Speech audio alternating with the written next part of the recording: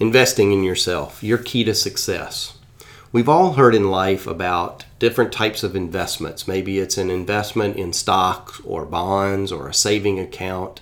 But how about investing in yourself? You hear a lot of people talking about the importance of taking risks and the risks versus the rewards. Well, there's some wise investments that you can make that aren't very expensive, and that's investing in yourself. So here's some ways that you can do that.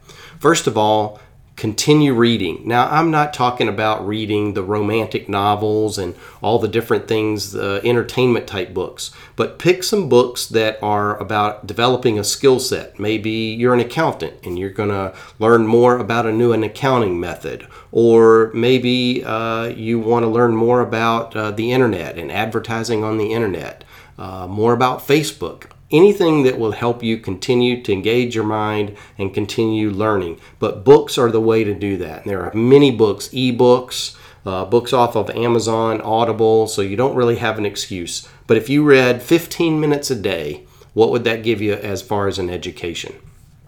Second way to invest in yourself, meet new people. Set a goal for yourself this next week to meet 5 new people, whether it be at work, at the store, join a group at church. Make it a point to always meet brand new people each and every week. They may not become friends, they may just be an acquaintance, they may be somebody that you see, but forcing yourself into the activity of meeting new people will continue to help you grow. Third thing, don't be afraid to potentially start a new project. Maybe it's a new business.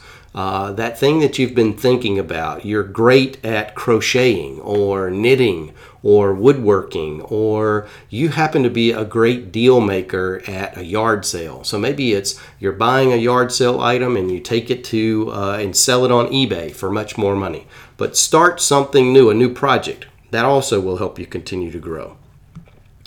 Always seek to continue to educate yourself. Maybe it's taking a seminar or signing up for a class at a local college, but anything that will keep you engaged and your mind engaged will be helpful.